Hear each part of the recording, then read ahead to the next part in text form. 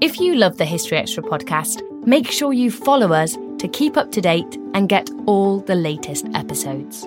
Thanks for your support, and I do hope you enjoy this episode. This episode is brought to you by Indeed. We're driven by the search for better, but when it comes to hiring, the best way to search for a candidate isn't to search at all. Don't search, match with Indeed. Use Indeed for scheduling, screening, and messaging so you can connect with candidates faster. And listeners of this show will get a $75 sponsored job credit to get your jobs more visibility at Indeed.com/historyextra. Just go to Indeed.com/historyextra right now and support our show by saying you heard about Indeed on this podcast. Terms and conditions apply. Need to hire? You need Indeed. Hi, I'm Daniel, founder of Pretty Litter. Did you know cats tend to hide symptoms of sickness and pain? I learned this the hard way after losing my cat, Gingy. So I created Pretty Litter, a health monitoring litter that helps detect early signs of illness by changing colors, saving you money and potentially your cat's life. Pretty Litter is veterinarian developed, and it's the easiest way to keep tabs on your fur baby's health right at home. Go to prettylitter.com and use code SPOTIFY for 20% off your first order and a free cat toy. Terms and conditions apply. See site for details.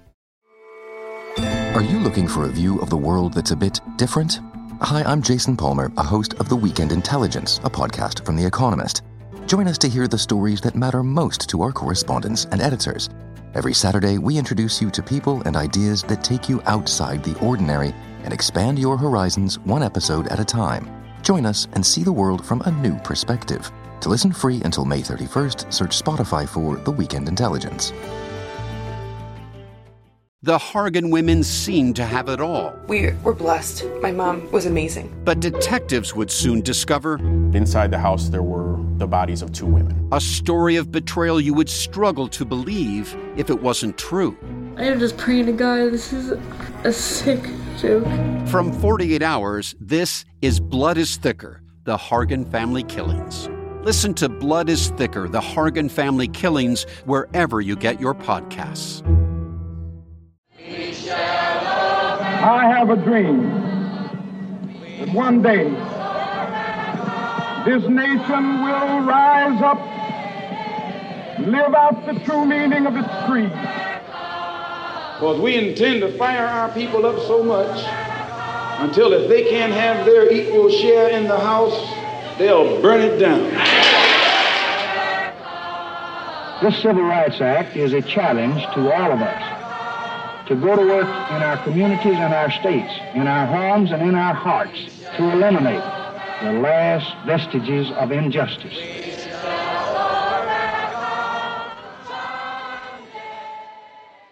Welcome to this new History Extra podcast series, where we'll be charting key moments in the transformative history of the US civil rights movement. This fight for equality dominated mid-20th century America, and its consequences have reverberated around the world as well as down the decades. I'm Rhiannon Davis, section editor for BBC History magazine, and over the next 6 episodes, I'll be speaking to leading historians to explore some of the crucial moments that defined the fight for civil rights. As there's so much history to this history, each episode, our experts will recount one significant story from the movement and explore its place in the wider struggle for civil rights. We'll be discussing some of the men and women who have been enshrined as heroes of the movement, such as Martin Luther King Jr. and Rosa Parks, as well as shining a light on some of the thousands of forgotten grassroots activists who helped pave the way for change through marching in protests, taking part in boycotts, or even sacrificing their jobs, their freedom, and in some cases their lives in pursuit of racial equality. Our first episode sees us travel back to 1955 as Mississippi bakes in the summer sun. Emmett Till, a black 14-year-old boy, has travelled down to the Deep South from his native Chicago to enjoy the long summer days with his extended family. However, his vacation quickly descends into a nightmare. Devery Anderson, an author who's written a biography of Till, shares the teenager's tragic story. Please be aware that this episode contains graphic details that some listeners may find disturbing. So Emmett Till was a 14-year-old African-American youth from Chicago who, in the summer of 1955, took a train to Mississippi with his great uncle and a cousin to spend the last 2 weeks of summer vacation in Mississippi. While he was there, he broke one of the taboos that he did not understand, but which black people in Mississippi understood well, and that is a black man talking in any way familiar with a white woman. And while in Money, Mississippi, Emmett Till went into a little grocery store after picking cotton for the day with his cousins. They went into this store to buy some refreshments. While in there, he said something to the woman that upset her. This was Caroline Bryant, a 21-year-old who was born and raised in the South and who worked in Bryant's grocery and meat market in Money, Mississippi. She followed him out of the store. When she did, he turned to her and waved and said bye, which you didn't do if you were black. You would say goodbye, ma'am, and do so formally. He was joking around when he said that. She got upset, started towards a car to get something, and then he whistled at her. And when that happened, it scared everybody. She was actually on her way to get a gun. Emmett and his cousins got scared. They got back in their car and they drove off. They kind of forgot about this incident, but 3 days later, in the middle of the night, the woman's husband, Roy Bryant, and his half-brother, J.W. Milam, and others came to Moses Wright's home. Moses Wright was Emmett's uncle. They demanded the boy from Chicago who, quote, did the talking and money. They found him in bed. They made him get dressed. They took him away, and he was never seen alive again by his family. 3 days later, his body surfaced in the Tallahatchie River. He had been shot, beaten, tortured, and his head was wrapped around with barbed wire connected to a 75-pound cotton gin fan so that his body would sink into the river and never be seen again. His body surfaced, however, 3 days later, and after his mother was notified of what happened, the body was sent north to Chicago. Emmett Till's mother saw what these men had done to her son when she examined the body and saw the condition of it, and she said that the world needs to see what I've seen, and she insisted on an open casket funeral. That decision attracted the black press from all around the country, and photos of Emmett Till's face were published in Jet magazine and other newspapers of the black press, and it caused the story to become an international one. The men were indicted. Roy Bryant, the husband of Carolyn Bryant, and J.W. Milam were indicted for kidnapping and murder on Labor Day, which was September 6th, just a few days after the body was discovered. And they went on trial on September 19th. The first 2 days of the trial were taken up with jury selection, but then 2.5 days of testimony followed. The sheriff who arrested them for kidnapping testified that they confessed to kidnapping Emmett Till, but they said they let him go. Emmett Till's great uncle testified that the body he identified at the river when the police brought him there, that body was Emmett Till. Emmett Till's mother testified that she recognized her son. The defense said that the body was not Emmett Till.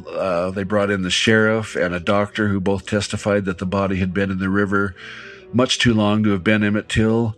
And the jury ended up believing that story. And after 67 minutes of deliberation, the jury acquitted the men of this murder. A couple months later, they formed another grand jury to indict them on kidnapping charges. And despite the confessions of kidnapping, the grand jury did not even indict in this case, and the men were free. But secretly, what was going on in the background just before the grand jury met on the kidnapping charges, J.W. Milam and Roy Bryant sold their story to a reporter named William Bradford Huey, and because they could not be tried again, they had been acquitted and therefore could not be tried again, they sold their story and told how they kidnapped and brutally murdered Emmett Till. And that story appeared in the January 1956 issue of Look magazine. So not only did they get away with murder and kidnapping, they also got paid for having done so when you look at it that way. How was it that two white men could, as Devery says, legally get away with murder? To answer that question, we need to rewind by almost a century, back to Reconstruction America.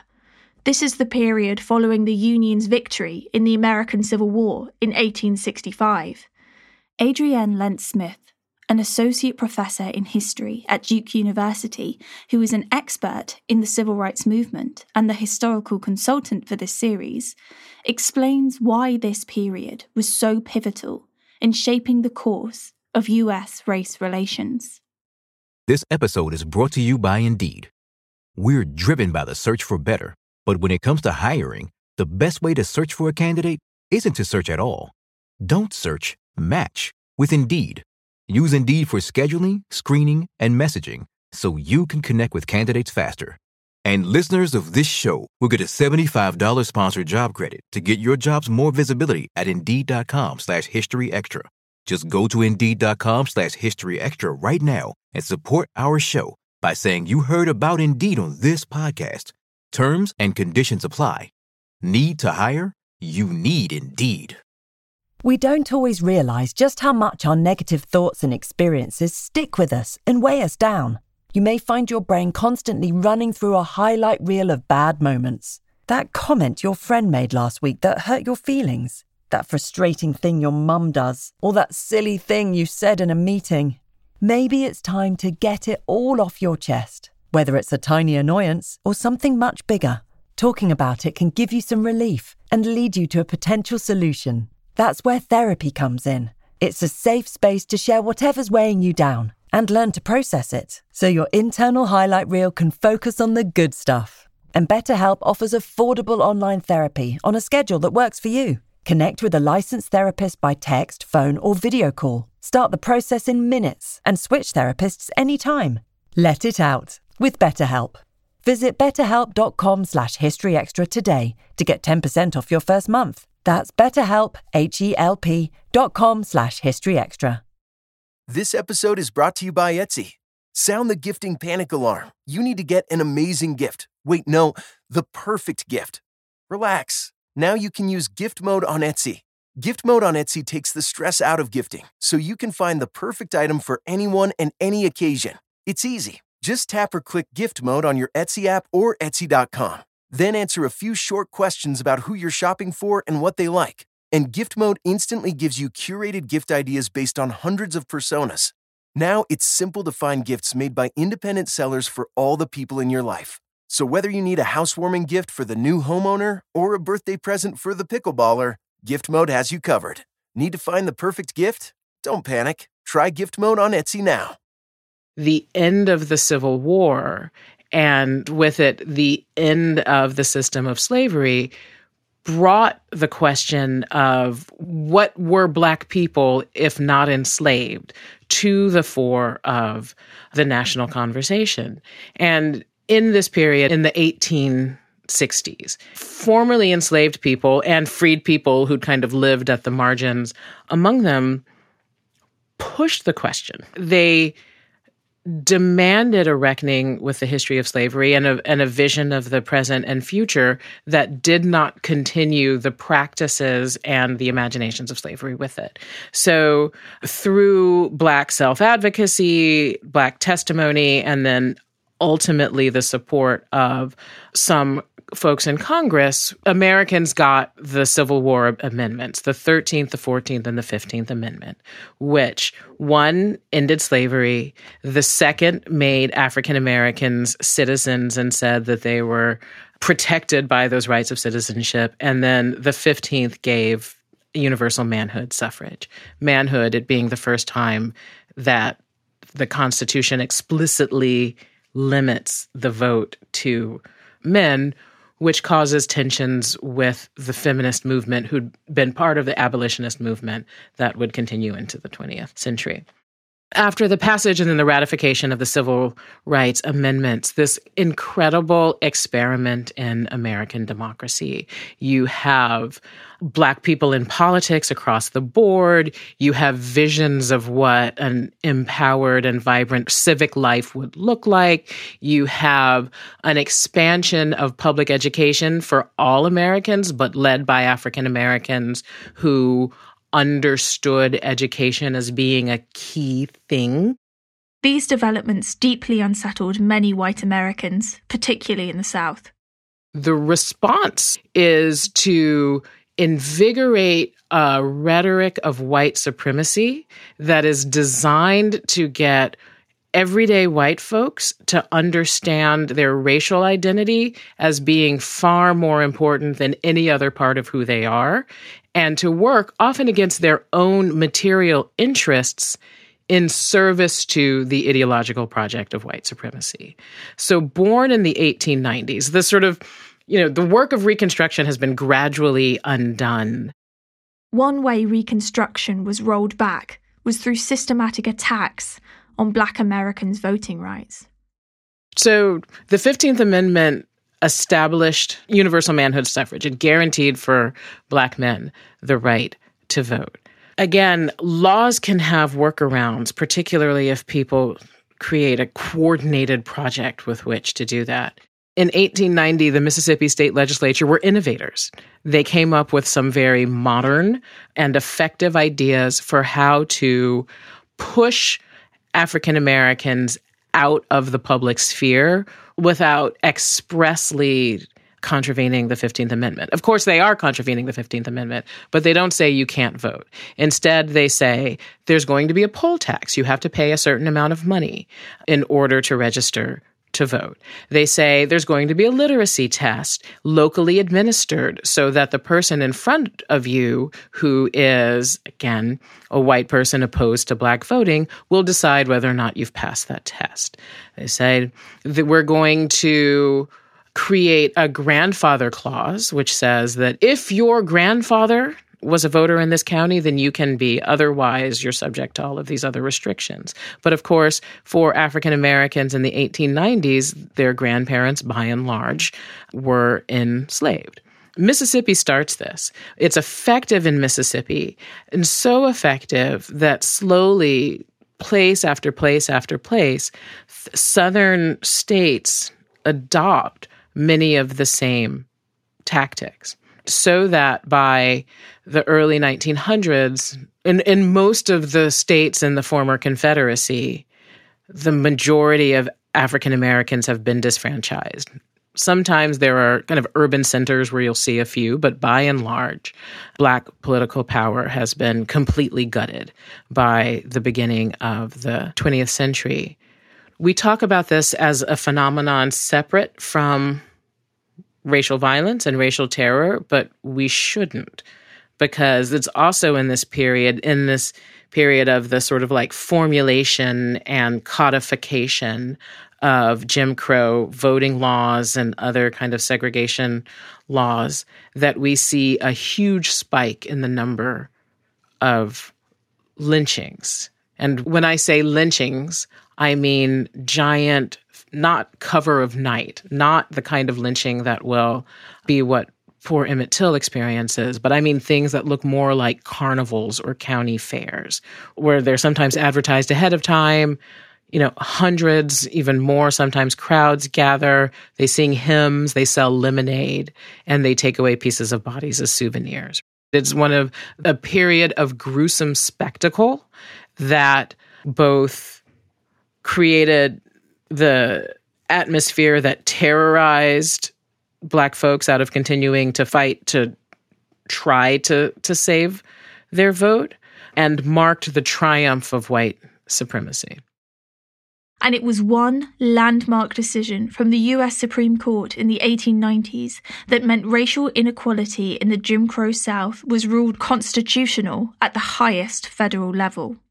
It's really the Supreme Court in 1896, with the case of Plessy versus Ferguson, which arises out of Homer Plessy protesting attempts to move him out of his seat on a train.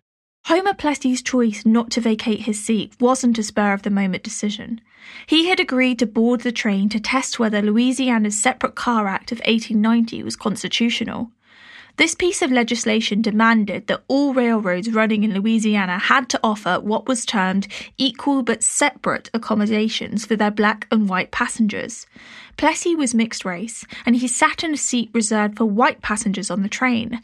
However, he was asked to move to a carriage meant for black riders and refused, leading to his arrest and the eventual court case that Adrienne is about to describe. Plessy's experience grows into a Supreme Court case that in 1896 generates a ruling where they say that there is nothing inherently unconstitutional about segregation so long as things are equal, right? So Plessy encodes the principle of separate but equal into American law.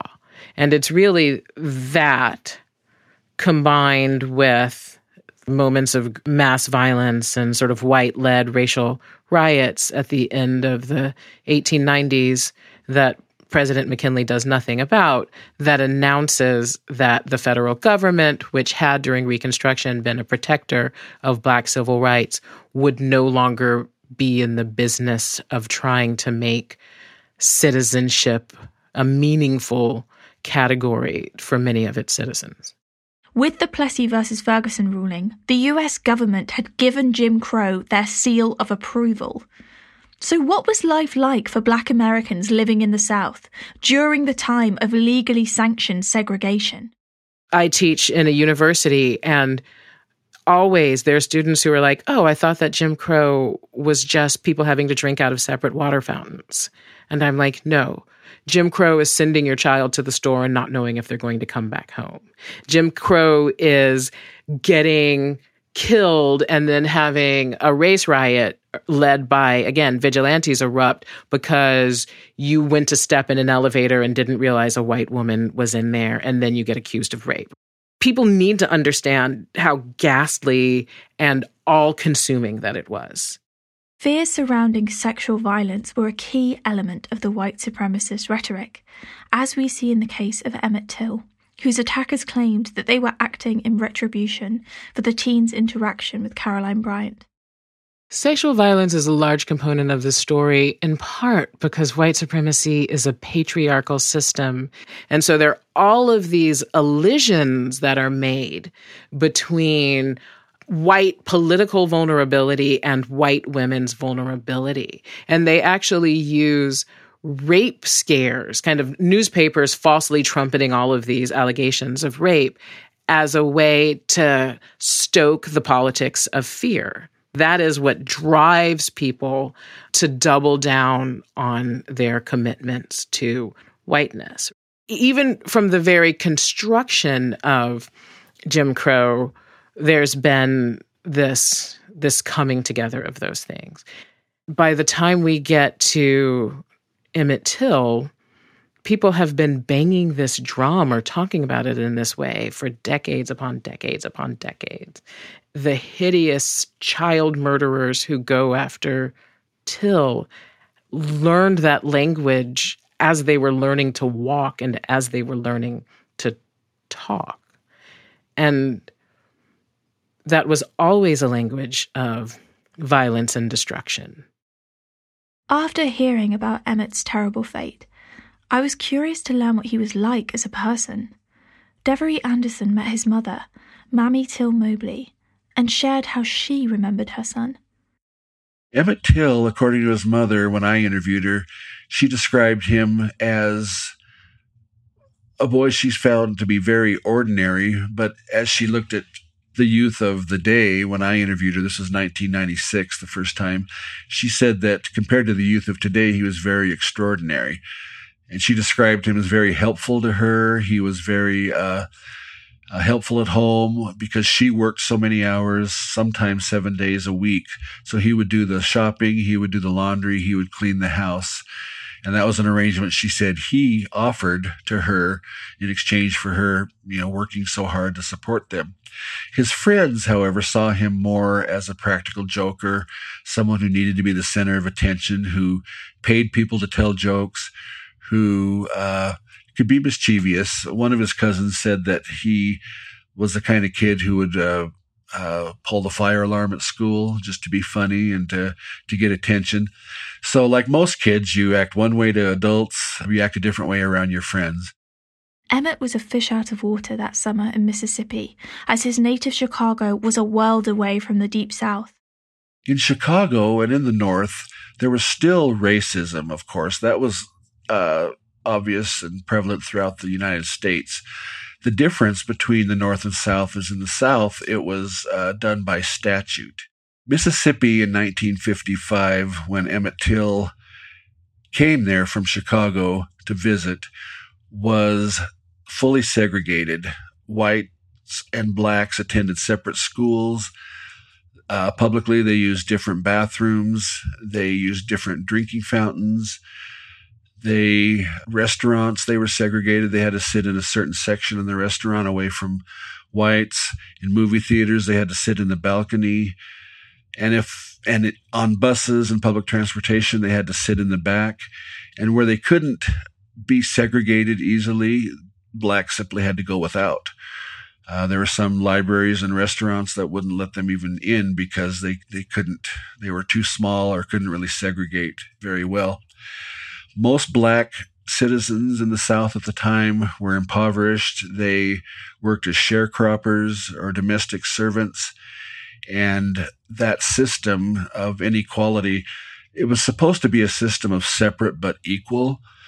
The separate part, the South got down very well, but separating people in such a way, the equality part could never really emerge. At the start of this episode, Devery shared the story of what he thinks happened when Emmett entered that grocery store in money back in the summer of 1955. However, piecing together the events of that fateful encounter proved a mammoth undertaking, as many of the key witnesses had conflicting stories about what had happened within Bryant's grocery and meat market. Caroline Bryant, for instance, testified in 1955 that while Emmett was alone with her in the store, he had taken her by the hand and touched her waist before telling her he had had relations with white women before. People have debated whether she was telling the truth ever since. And in 2017, Timothy B. Tyson, a senior research scholar at Duke University, released his book, The Blood of Emmett Till, which featured quotes from his interviews with Caroline Bryant. In it, he alleged that Bryant had admitted to him that she had lied, writing, "But about her testimony that Till had grabbed her around the waist and uttered obscenities, she now told me that part's not true." This statement wasn't recorded on tape, and her family still denied that she said this. Emmett's friends had always told a different story. His cousin, Simeon Wright, recalled that he had joined Emmett in the store within a minute, and when he arrived, he didn't see or hear any evidence of what he called lecherous conversation. Oral histories and just recording and trying to determine what happened at the store and pretty much in any aspect of this case has been difficult. It was difficult for me, and it was a challenge in writing my book because people at the Bryant grocery and meat market, for example, Emmett was with several kids, his cousins and some neighbors, and there were others who were out there playing checkers who were already at the store. Now, not everybody was interviewed, publicly at least, but amongst those there, Simeon Wright, Maurice Wright, Wheeler Parker, Ruth Crawford, Roosevelt Crawford, who were interviewed, most of them at the time and some later on, they told conflicting stories. And some of these people, such as Simeon Wright and Wheeler Parker, told one story at the time and then 50, 60, nearly 70 years later tell a different story. When I interviewed Wheeler Parker and Simeon Wright together, Wheeler had to rely on Simeon's memory to even remember the most basic details, and Simeon's memory was conflicting from things he had said earlier. So to determine what really happened, of course, I went to the earliest sources and checked out the various interviews that people gave and compared that to what they said today, and kind of working that out and just examining everything, came to the best conclusions I could. And most of the time I went with the earliest tellings of the story. If you tell something a couple days later and you tell it again 50, 60, 70 years later, and there's a contradiction, the earliest account is generally the most accurate. But we have that as far as what happened in the store.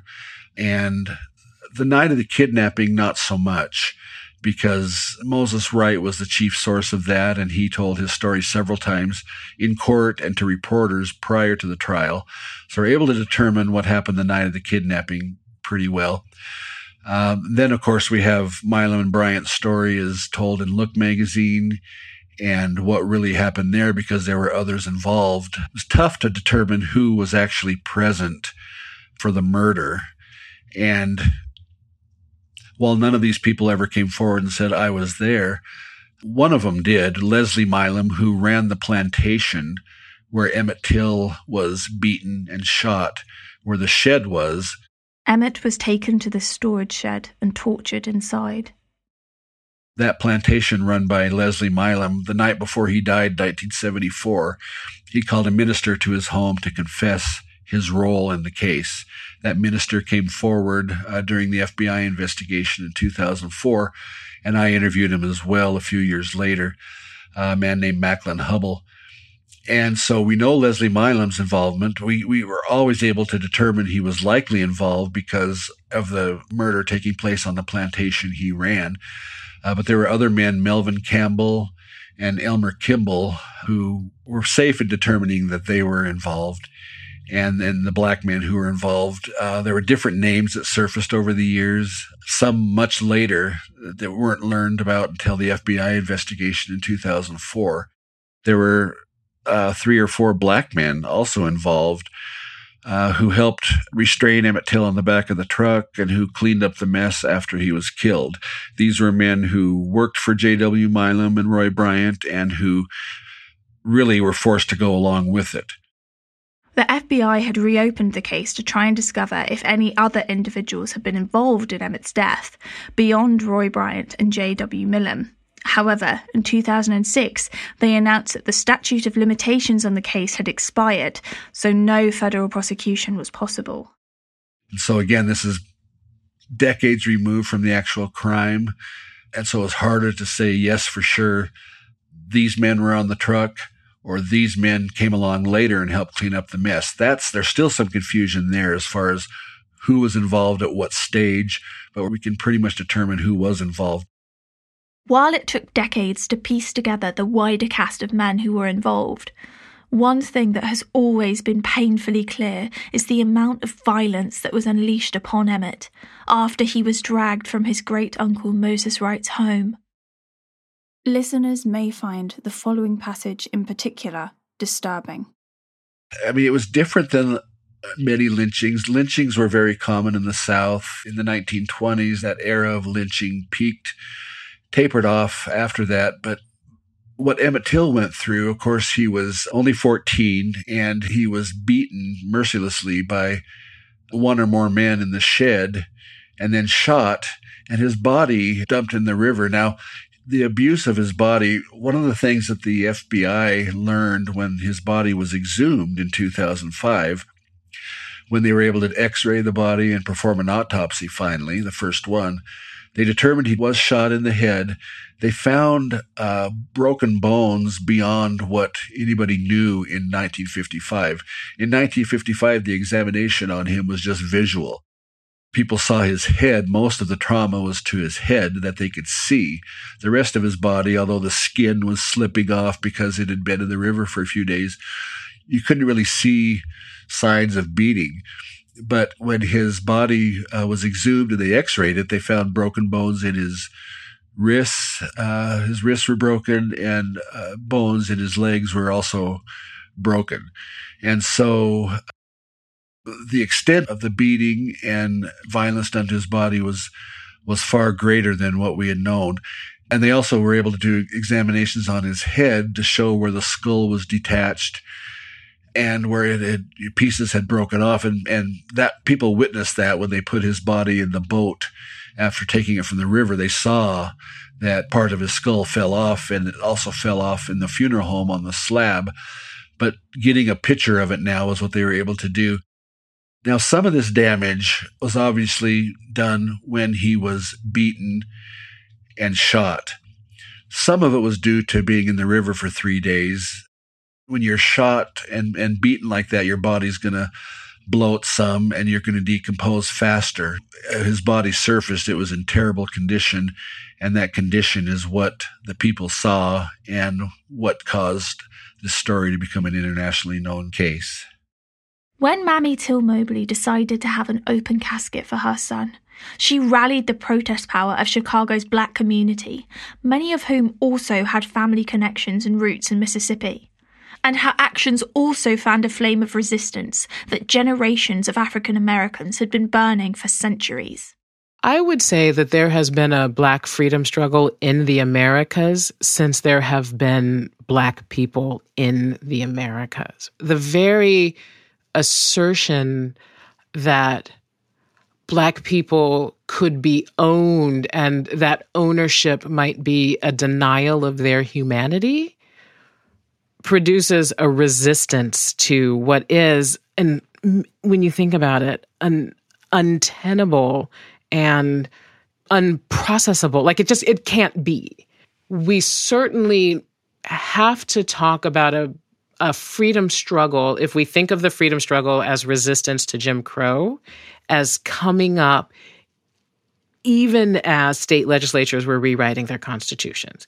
People protested the rewriting of state constitutions. Folks who were driven out of politics gave eloquent, angry, fiery speeches about being driven out of politics.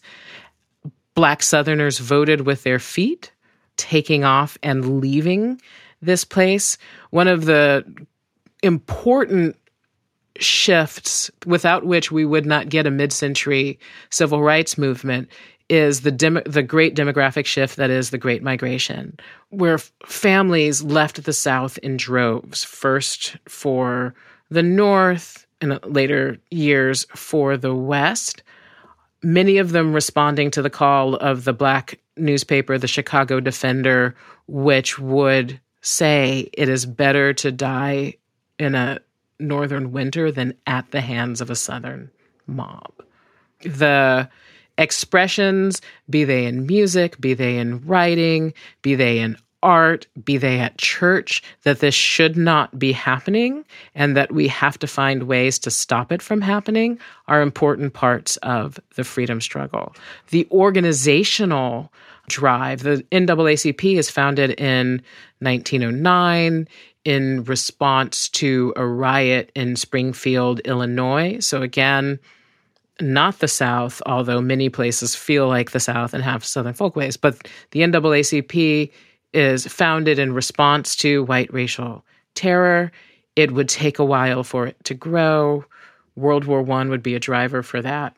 But then there'd also be the Red Summer of 1919, which is a wave of racial violence that dampens civil rights energy. But basically, the Black freedom struggle unfolds across the 20th century, intensified and empowered by the Great Migration, given language and a platform first through World War I, and then in the profound disappointments that followed kind of white racial retrenchment after World War I, a renewed resolve by many of the veterans of that first struggle to make sure that the Second World War meant more.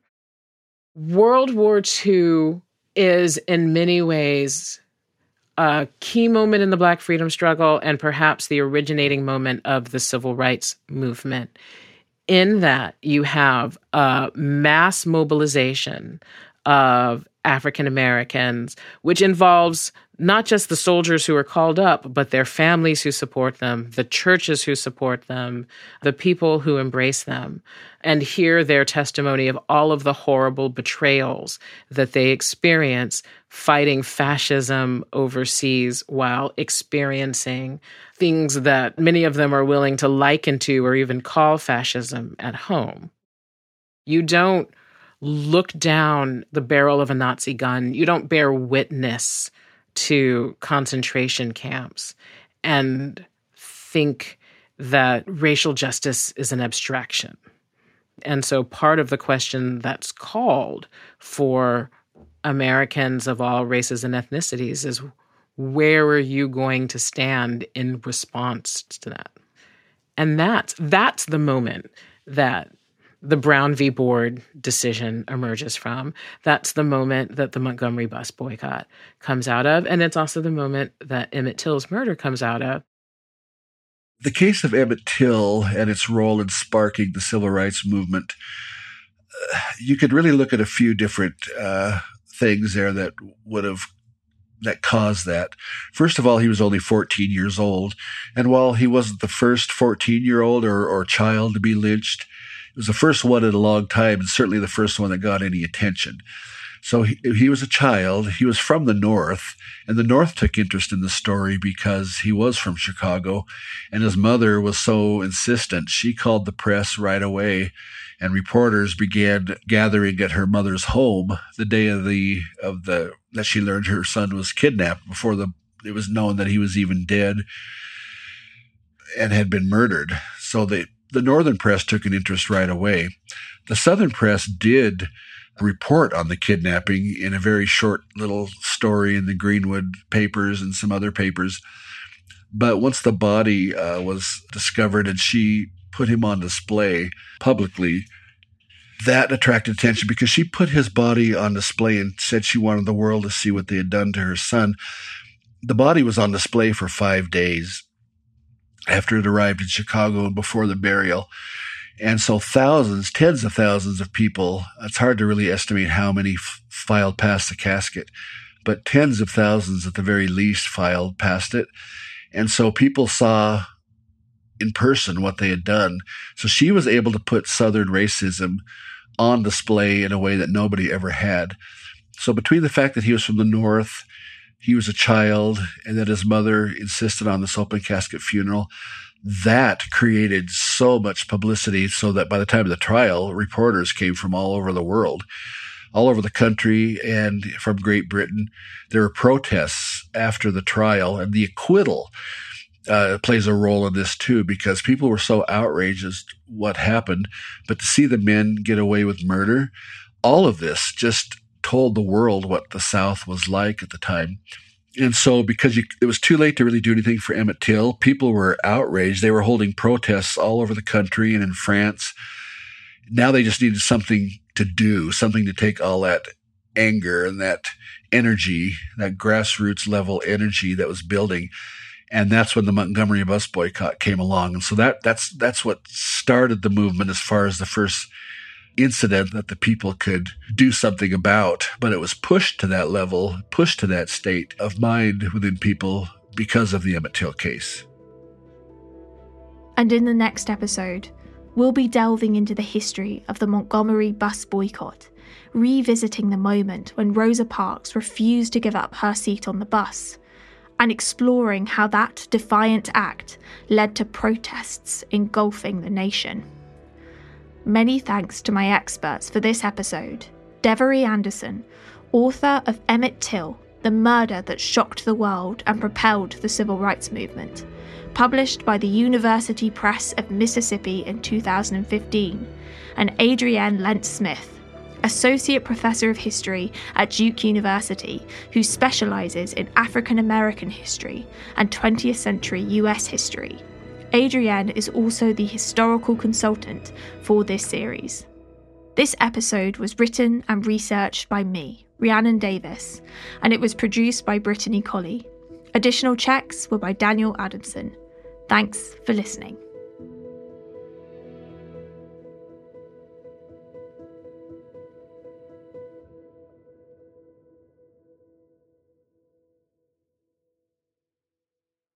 A collision between a Chinese jet and an American spy plane. He came and rammed into our left wing. With relations increasingly strained, what are the chances of things spinning out of control? The Western world was asleep. I'm Gordon Carrera. I'll be exploring the friction in this most important of relationships and asking, has the West taken its eye off the ball? You cannot ignore China. From BBC Radio 4, this is Shadow War, China and the West. Listen wherever you get your podcasts.